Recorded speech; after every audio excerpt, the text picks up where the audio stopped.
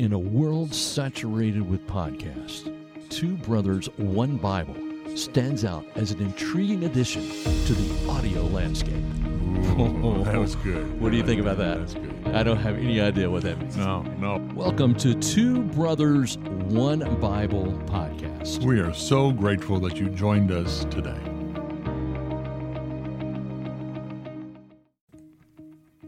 And welcome to some bonus coverage of Ephesians chapter 4 right here on Two Brothers, One Bible podcast. I'm Robert Wakefield. I'm Peter Searson. Peter, how do you feel about bonus coverage of this particular I tell you, Robert, I get tingly.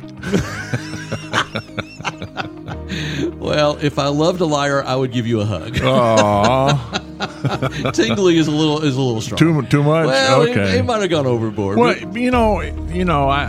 joke, but it just, sometimes it amazes me. I mean, you take, a few verses in Ephesians, and it's just like, well, there's nothing there. Right. And you look at it and say, well, there's a bunch of ones here, and it's, okay, what are we going to talk about? And then, 15 minutes flies by, and it's like, well, I don't even think we covered the topic. Right. I don't think we did either. And so, yeah, maybe I don't get tingly, but I do get excited that there's so much in God's Word. And so it's kind of like we just keep digging and digging. There's more, and it's exciting. It is exciting. And it's funny that you mentioned that, because when I was preparing for this and I read it for the first time, I said, my goodness, what are we going to talk about for 15 minutes? Right. And in that prior episode, we talked almost 16 minutes on just the characteristics themselves. We really did. And so we want to get back to the part where we really want to discuss, and that is where this all ties into unity. Yeah, that's one of the things we want to discuss. What else did you want to talk about that? Well, no, you're right on topic, because I think churches are lax on what they stand for. Mm-hmm. I think we've just seen kind of this church age of acceptance and tolerance, which is the demands of the world on us. Mm-hmm. It is because we hear what the world says about Christianity, that we're judgmental and that we're archaic in our thinking. And so I think there's this new kind of, well, let's just be loving to everybody. Just God loves everybody. We love everybody. Right. And so we're all the same. We're all trying to get to heaven. And so you may have different methods and I have different methods. And so we may have a different word here or there. And so we're kind of inundated with that as Christians in this churches about, how do we posture ourselves and what do we stand? Right. And I would go back to what Paul's saying is like, these are non-negotiables. Okay. We really, and so it's not only saying these are non-negotiables, you got to understand what they understand. Mm-hmm. Because if we don't agree on definitions and terms, we could be saying, I believe one God, but who is that God? Right. And that could be a problem. I believe in one baptism. I believe in one faith, one hope, one Lord. What is that? Right. And so we've got to understand what we're talking about. So we set that up in our last podcast. We talked about the one body, and we talked about the one Spirit, and we talked about the one hope, one Lord, one faith, one baptism, one God, and Father of all. And so these are the things, and we use the Gerald Ford car as our model, as our explanation or analogy. These are the things that we cannot drive a car without. Right. So we cannot have any kind of unity if one of these is left out. That's true. So if you don't believe that there's just one Spirit, or if there's many spirits or whatever, then I can't relate to that. Right. I can't go along with that, because in Ephesians right here, he's telling us there's only one. Right. And so I think that's where we have to make our stand. And we can have unity with anybody that, if everybody agreed to these standards. Yep. The method of how you execute some of this stuff wouldn't be that huge of a deal. Right. I mean, it'd be different, but I think if we just all agree that there's one body and one Spirit, if we agree on the big stuff, then some of the little stuff could iron themselves out. I agree, Robert. I think as you look across Christianity, there's a lot of different denominations. And these denominations, if you look through their history, they have come up for various reasons. A lot of times it's because there was a different philosophy about how they would do church or how they looked at a doctrinal statement. But if we've got these 7 ones intact, then let's just agree on those and not make a big deal out of the places where we disagree. Right. Because a lot of times we'll disagree on worship style. Right. For example. Sure. Some people like a more liturgical worship style, and some people like the more contemporary worship style. Does one is better than the other? Does one wrong and the other right? I don't think so. Not on worship style. No. If we're worshiping God, right. I don't know what the difference would be as far as that is right. concerned. Right. Yeah. You're 100% right.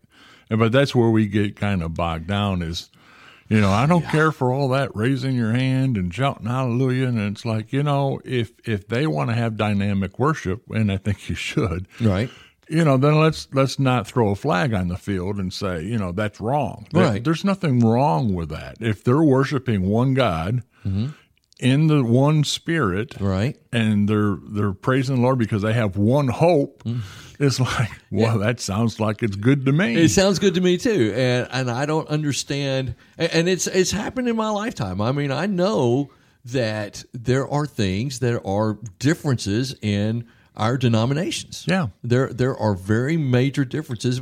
The biggest one to me was worship style. I related to you not too long ago about the story of when I was a member of a church that was very, very conservative, extremely conservative. And I met a guy who was in a charismatic church, just very charismatic and just, the speaking in tongues and everything.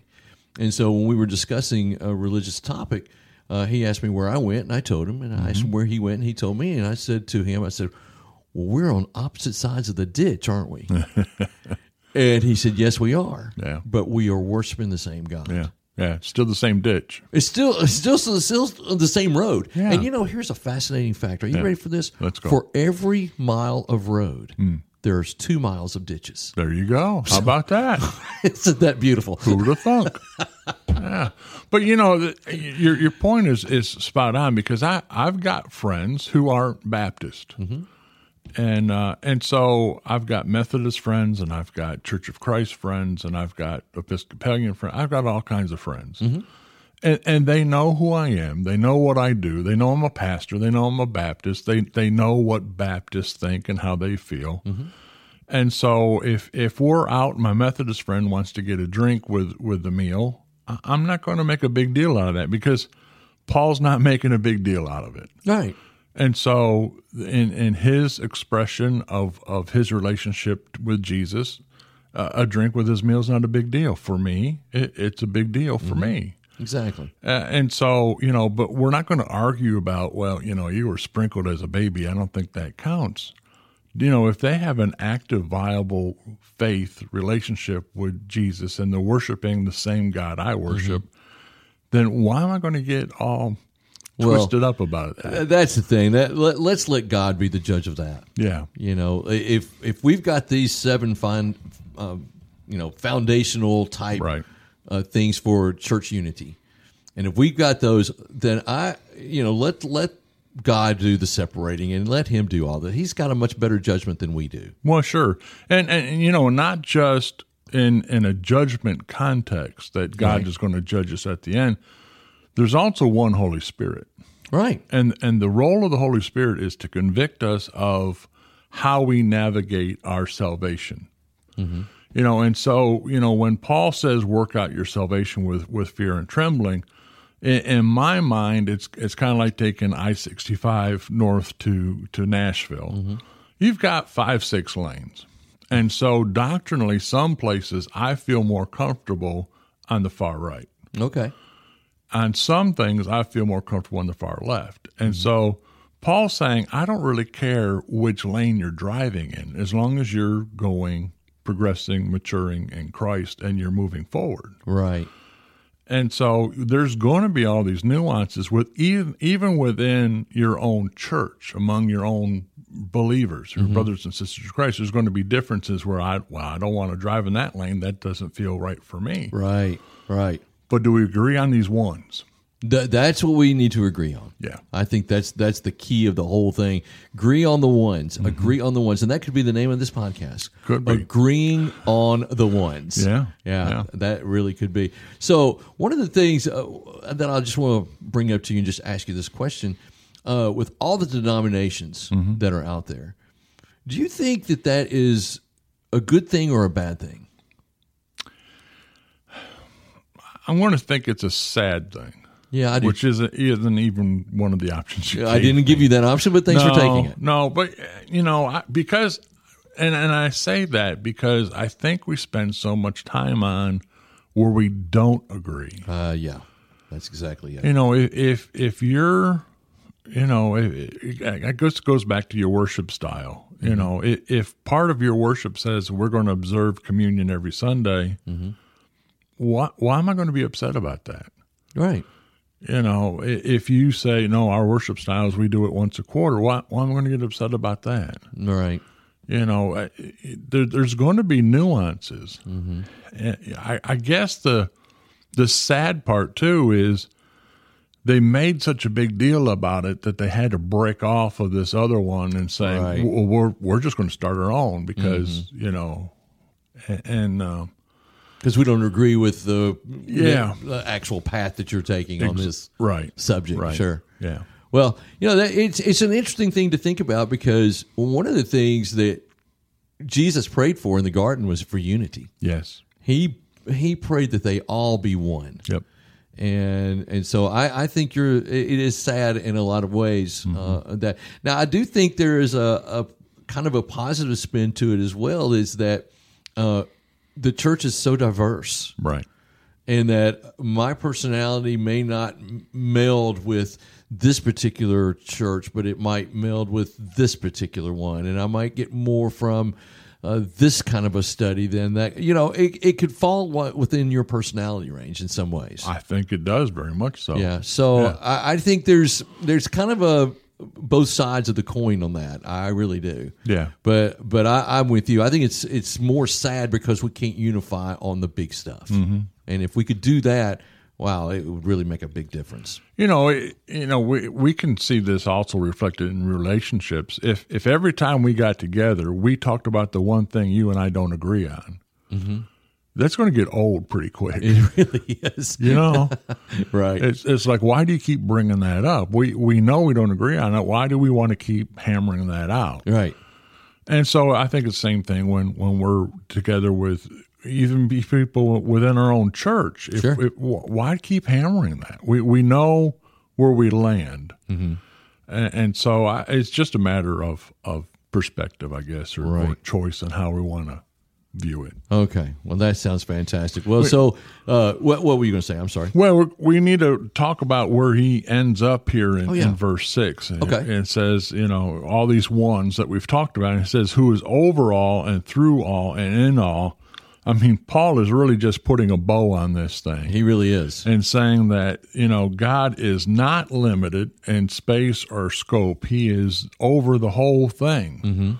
And so there is no argument. I mean, the way Paul puts this is he goes boom, boom, boom, boom, boom, and that's it. Right. And putting a bow on it is a perfect way to cap that, because who is over all and through all and in all. Yeah. I mean, so there's no getting around that the Father being involved in any of this. Exactly right. I mean, it's all because of Him. Yeah. So I think I'm glad you mentioned that, Peter. That's a great verse to bring up. And I would also say it's a cautionary lesson for those leaders in our churches who want to, color outside the lines and being all inclusive.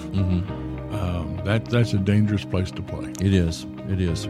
It's not. If it doesn't fall within these 7 characteristics, I mean, it's these 7 ones, as we say. You could be getting yourself into trouble if you're not careful. That's right. Yes, that's it. All right. Well, this was an excellent bonus coverage study on Ephesians chapter 4. So thank you so much for listening to Two Brothers, One Bible podcast. I'm Robert Wakefield. I'm Peter Searson. And we hope that you will join us for the next episode. of Two Brothers, One Bible podcast. How'd you like that? That is good. No, it wasn't. Okay. Thank you so much for listening, and God bless. Thank you for listening to Two Brothers, One Bible podcast. We want to encourage you to subscribe wherever you get your podcast, and be sure and tell a friend.